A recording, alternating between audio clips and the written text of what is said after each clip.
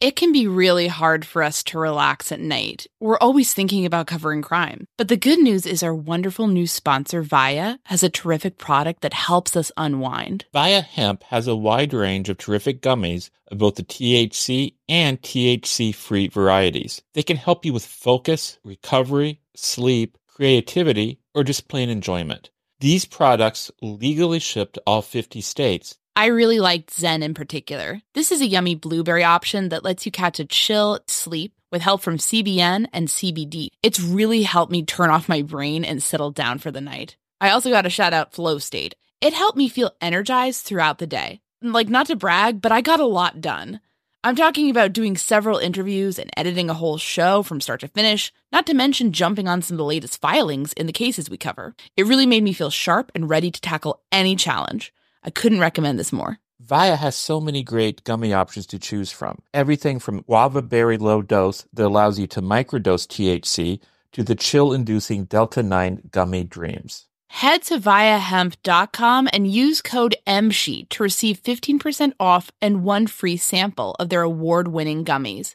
That's VIIA hemp.com and use code MSHEET at checkout. Please support our show and tell them we sent you. Enhance your everyday with Via Hemp. Again, if you're 21 and over, you can get 15% off plus a free pack of award-winning gummies with our exclusive code MSheet at viahemp.com. That's VIIAHEMP.com. Achieving a gorgeous grin from home isn't a total mystery with Byte Clear aligners. Just don't be surprised if all of your sleuthing friends start asking, "What's your secret?"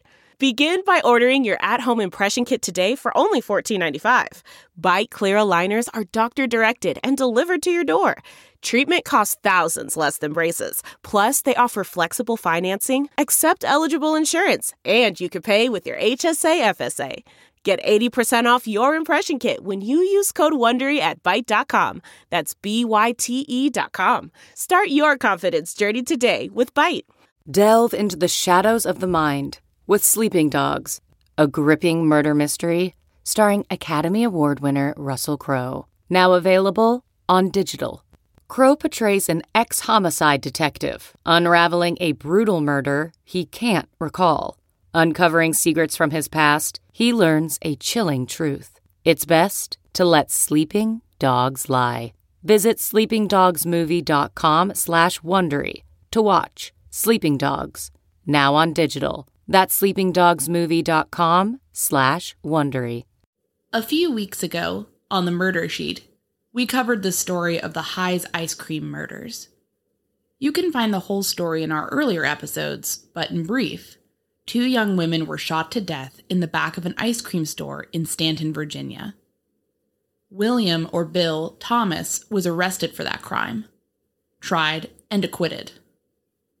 Decades later, a woman named Sharon Crawford confessed to the murders on her deathbed and alleged that the lead investigator on the case, David Bocock, knew she was guilty all along and covered up for her. We wanted to learn a bit more about the case and how it affected the community. And so we reached out to Courtney Stewart, one of the reporters who covered developments in the story after the confession. Courtney wasn't even based in the town where the murders happened. She worked for a newspaper in Charlottesville. Stanton is 40 minutes from Charlottesville. So we were sort of reporting out of our area because it was such a crazy story. This week on the Murder Sheet, Courtney tells us the wild story of the aftermath of the High's Ice Cream murders.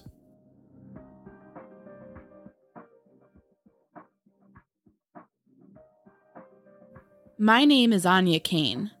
And I'm Kevin Greenlee. And this is the Murder Sheet, a weekly true crime podcast. Anya and I connected over the Burger Chef murders, a 1978 unsolved case involving the killings of 4 young restaurant employees. Now we're looking to track restaurant homicides.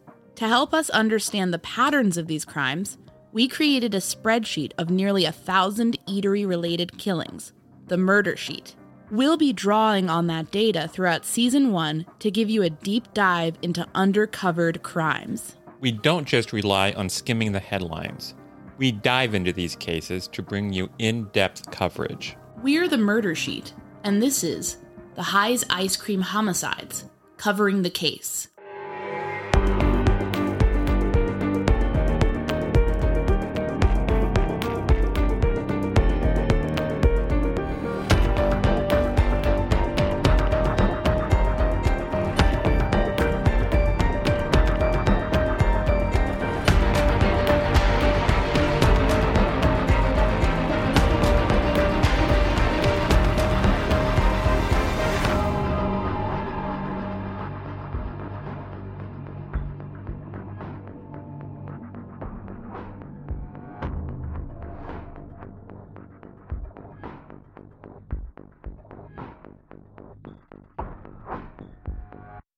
Can you tell us a bit about yourself, how you came to be a journalist?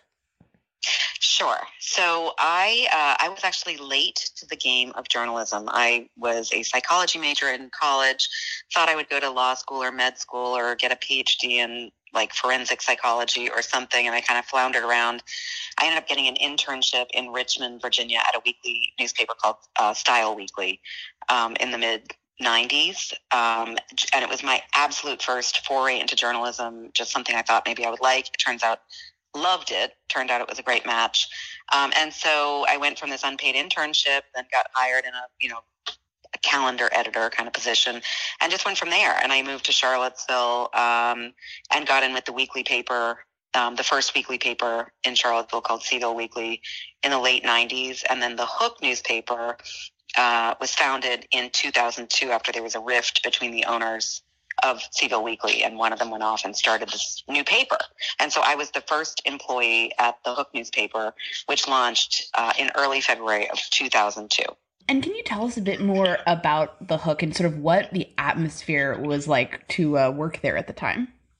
Yeah, sure. I mean, it was a thrilling time for me professionally, because it was a newspaper that I was a founding staff member of. I mean, the first staff member. And so we started out and we were just going to be kind of like a regular alt weekly, but there was already an alt weekly with kind of a heavy arts emphasis in town. And so as we looked for ways to differentiate, we realized that there was this niche for long form investigative journalism. And we just started kind of moving in that direction over the years until we never entirely got rid of arts and lifestyle coverage, but we really minimized it and became really all about local investigative journalism. And not all of it was long form, but it was just all news all the time. And it was just really formative for me and really just like a dream for a journalist. And what was sort of your niche or your beat within that newsroom? So I think I started gravitating early on towards crime and criminal justice stories. And then probably as a result of doing a few, they start coming to you. People start thinking of you as, oh, that's the person who does that kind of story. And so over time, I really specialized in crime reporting, criminal justice issues as well. And that really became kind of my niche and my wheelhouse. What made you sort of gravitate towards crime reporting? Well, I think one of my early career goals was to be Clarice Starling from Silence of the Lambs, like an FBI agent, hunting serial killers or something. I'd always thought I would do something kind of forensic. I've always loved investigating. I love puzzles. And there was something about that and sort of just the psychology in all of these stories, not so much the gratuitous violence, but just all of the human condition that ends up in these true crime stories, both on the side of the perpetrator and then victims trying to survive this and how they come through these things, and just the family members, and also like a desire to find some sense of justice or have some impact for families who have been deeply harmed in some of these stories. And then I guess, in terms of the context of the area, could you go into sort of, having carved out this niche within the newsroom and with the Hook kind of being at the forefront of covering crime in the area, what was crime like in the general area, Charlottesville and the surrounding environs? Well, you would think that being a true crime reporter in a small college town like Charlottesville would be kind of a slow beat. In Charlottesville itself, I don't know if it's like a Bermuda Triangle kind of situation, but just bizarre things happen. It's not that the crime rate is high, it's that the crimes that were happening were just bizarre. Just all kinds of things. I mean, we over the 10 years or so, 12 years that the hook was in operation. I mean, there was basically like 2 serial killers operating in the area, and then there were these other crimes that were just the motivations. I mean, they were sort of made for TV. We were constantly having the national news outlets come, and I would be joking, they really should just set up a bureau here because they keep having to come back. I mean, some of the cases that people might be familiar with from Charlottesville, Morgan Harrington and Hannah Graham, who were both murdered by Jesse Matthew. The UVA lacrosse murder with George Hughley was another case that was here. So these were high profile cases that were bringing CNN and Fox and other Washington Post and New York Times down to the area on a regular basis. Yeah, I was a student at William and Mary when Hannah Graham disappeared. I remember it was awful. Yeah. Oh, so horrible. Yeah.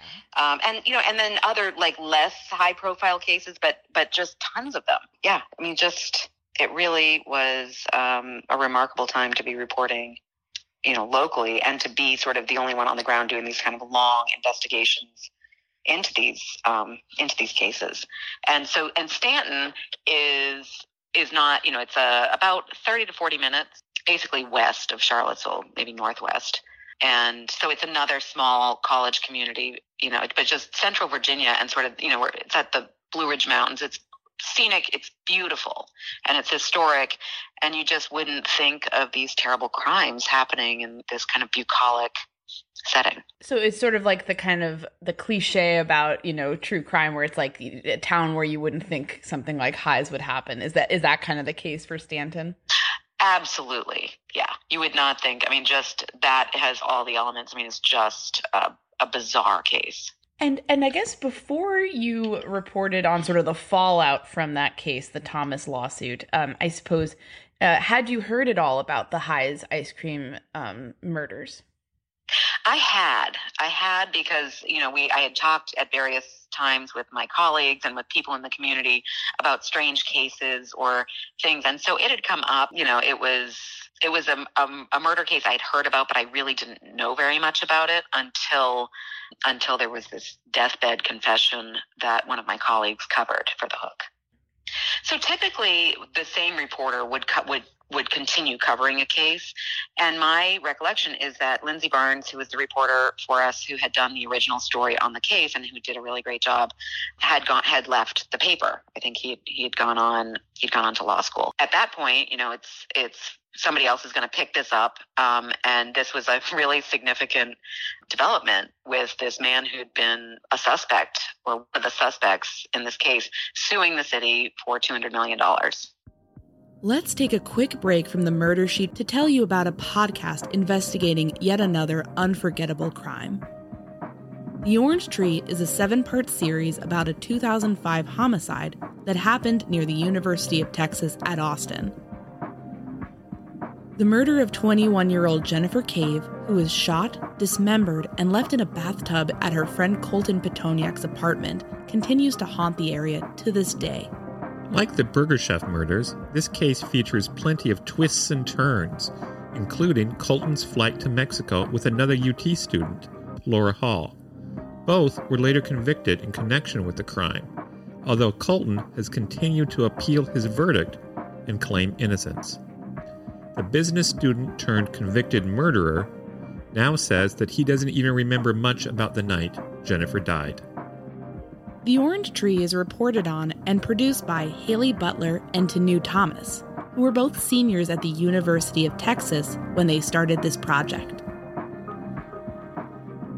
Together, Haley and Tanu strive to piece together this tragic story in an in-depth podcast that features audio from courtroom scenes and interrogation rooms, prison phone calls, and exclusive interviews with both the perpetrators and the victim's family. You can binge all 7 episodes of The Orange Tree today on Apple Podcasts or wherever you listen to podcasts.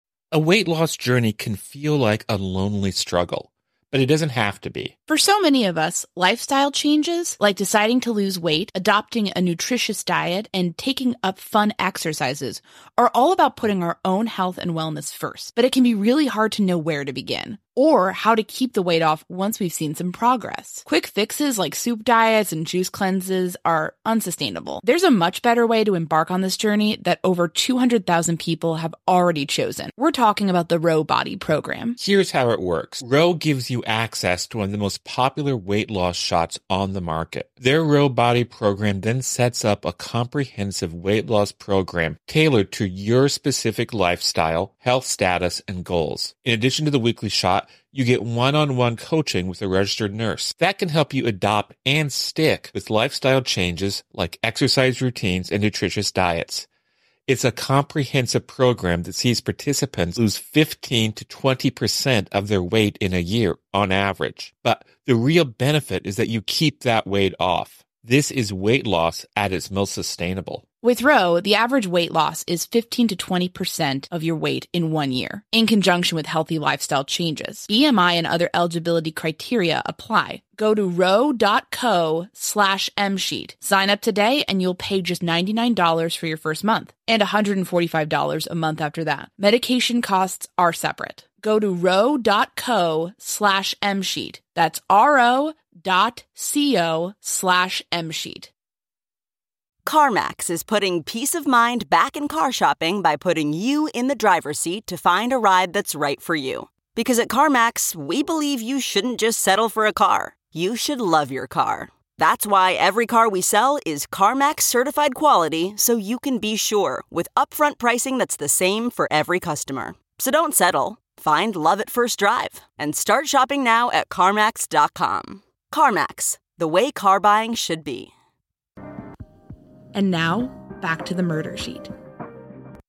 And can you tell us a bit about your, reporting process as you sort of picked up where Barnes left off and sort of started getting into this? Yeah, sure. Well, of course, I was familiar with the story from him doing it, and I had been sort of in an editor role some on his story, so I already knew the details of it. But I was, when somebody sues the city with the allegations that were in the lawsuit that he filed, it's shocking. The amount was shocking, but the allegations were also, I think, even more shocking than the amount he was asking for. And so, I got the criminal complaint, and read that, and then started reaching out, and I was able to reach Bill Thomas, the man who filed suit, and speak with him. And, I reached out to all the people that were involved, just to try to find out what was going on here. Can you tell us about some of the allegations that he made in his lawsuit? Yeah.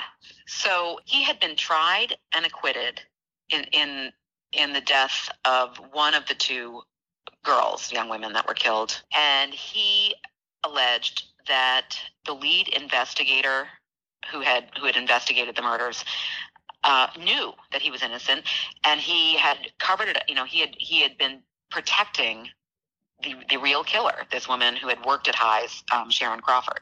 And it was it's like a small town. And so people tend to stay, I find this with some other cases that I've done, and I'm covering these small town crimes. The same people who were there 40 years ago are still there, maybe in a slightly more advanced position, or, but they're still there. So the mayor at the time of this was a police veteran for the department. So it was just, it pulled and he was named in the suit. And so it pulled local politicians and the police department, and then this high profile case that in Stanton, was a big deal. It was gripping. How did the community react to the lawsuit and the allegations that he made? Well, I think there was shock. I don't actually live in Stanton, so I can't say, from personal experience exactly how people have reacted in the years since then. But this was definitely, these allegations were really disturbing, and Sharon Crawford had confessed, on her deathbed 2 years earlier. So it was clear that he wasn't, that he wasn't just trying to get out of something. He really had been under indictment, and now somebody had confessed. So it was clear that this guy had been harassed and targeted for years. What do you remember about Mr. Thomas himself? You mentioned that he represented himself, and this had a pretty crushing impact on his life. Yeah, I didn't meet him in person. I spoke to him by phone. I just remember him just describing what he had been through over 40 years, his frustration. He was representing himself. I mean, he'd had a hard life, and I just remember thinking, that's just really awful. For 40 years, it's one thing to, if all the evidence is pointing to you and you just they happen to be getting the wrong person, but to think that people knew that you were the wrong person and targeted you anyway, I had a lot of compassion for him. And I just remember him, sounding incredibly frustrated with what he was going through and really sounding like he had suffered. Was anyone on sort of the town side of things, whether that's the police department or former detectives who were named or even not named, was anyone able to give you that side of the story, or were they kind of closed-lipped? I spoke with the attorney that was representing the city. My recollection is that because this was this was a lawsuit, the people named in the suit wouldn't speak with me directly. So I was speaking with the attorney who was representing them. And they were claiming that he wasn't harassed and it wasn't hanging over his head. What ended up happening with the lawsuit? The lawsuit ended up being dismissed.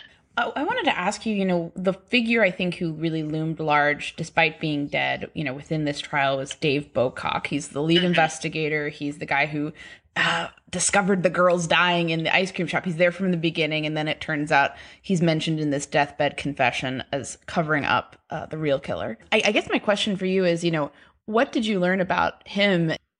Right. I mean, the allegations and his involvement or his alleged involvement, it's shocking, that he would be the person, but she alleged in her deathbed confession that he helped her bury the murder weapon. I mean, so it wasn't just Bill Thomas making allegations. I mean, Sharon Crawford on her deathbed was basically saying, yeah, he did this. And then he had been demoted in 1980, I think. I'm not looking at it right this second. I looked at it earlier.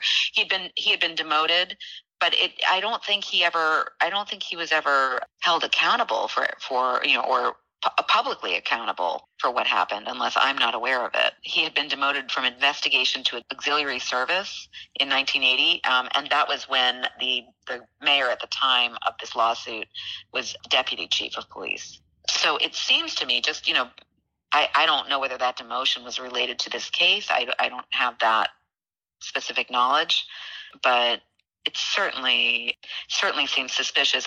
And then there were the allegations in the suit, which I don't know. I mean, they're allegations that he had been romantically involved with Sharon Crawford, might have even had kids with her. But as far as I know, no DNA testing was even done. So, I mean, there were allegations of really, really egregious involvement and corruption.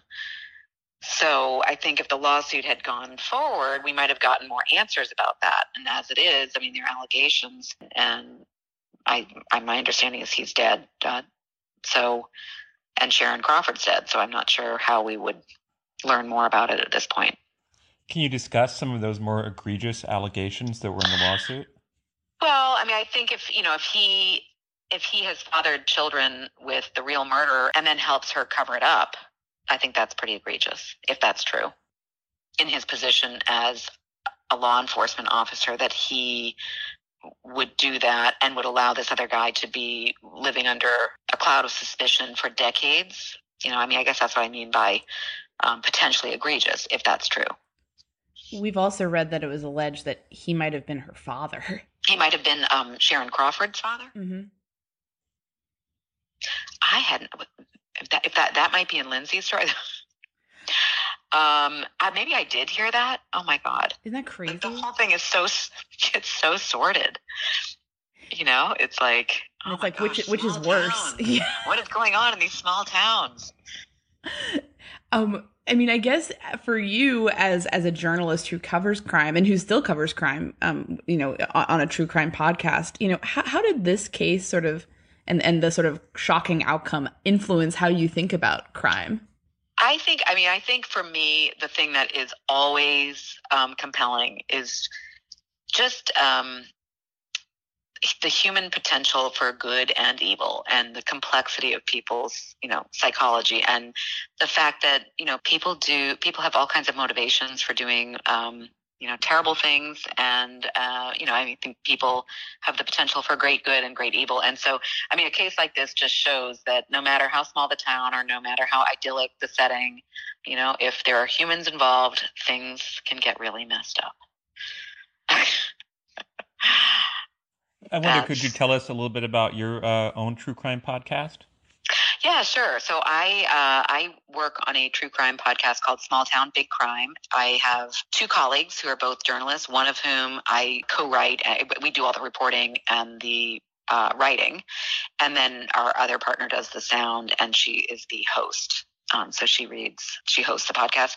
And so it's kind of a long form thing. We started working on it in really late 2018, but we got serious about it in 2019, and it's been this kind of insane live investigation. So it's just taking us forever to get to the end of it, because we keep making progress in this old case, the murders of Derek and Nancy Haysom in Bedford County in 1985. And Jens Soering and his then girlfriend Elizabeth Haysom, who were both UVA students at that time in 1985, Elizabeth Haysom pled guilty. Jens Soering was convicted at trial, but has since at his trial and since then claimed that he gave a false confession and that he only did it to protect her, and that, that somebody else actually committed the crime.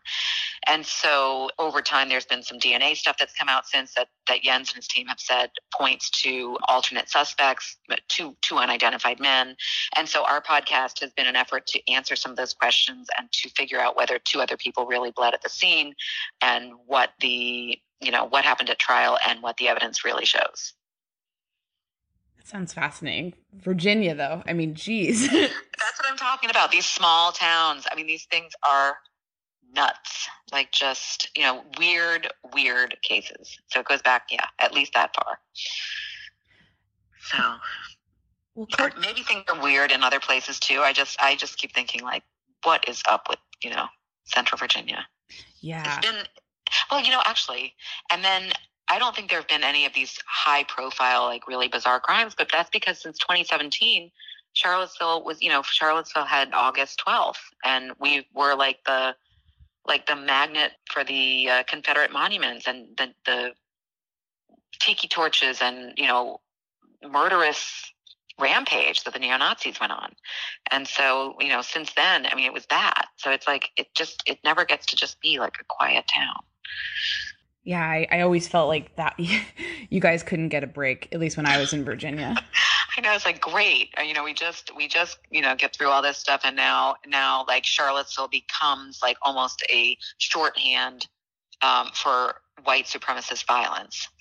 So yeah, as a journalist, it's like, okay, well, we're busy, we got plenty to do, but like as a resident, you're like, this is really hard on this community.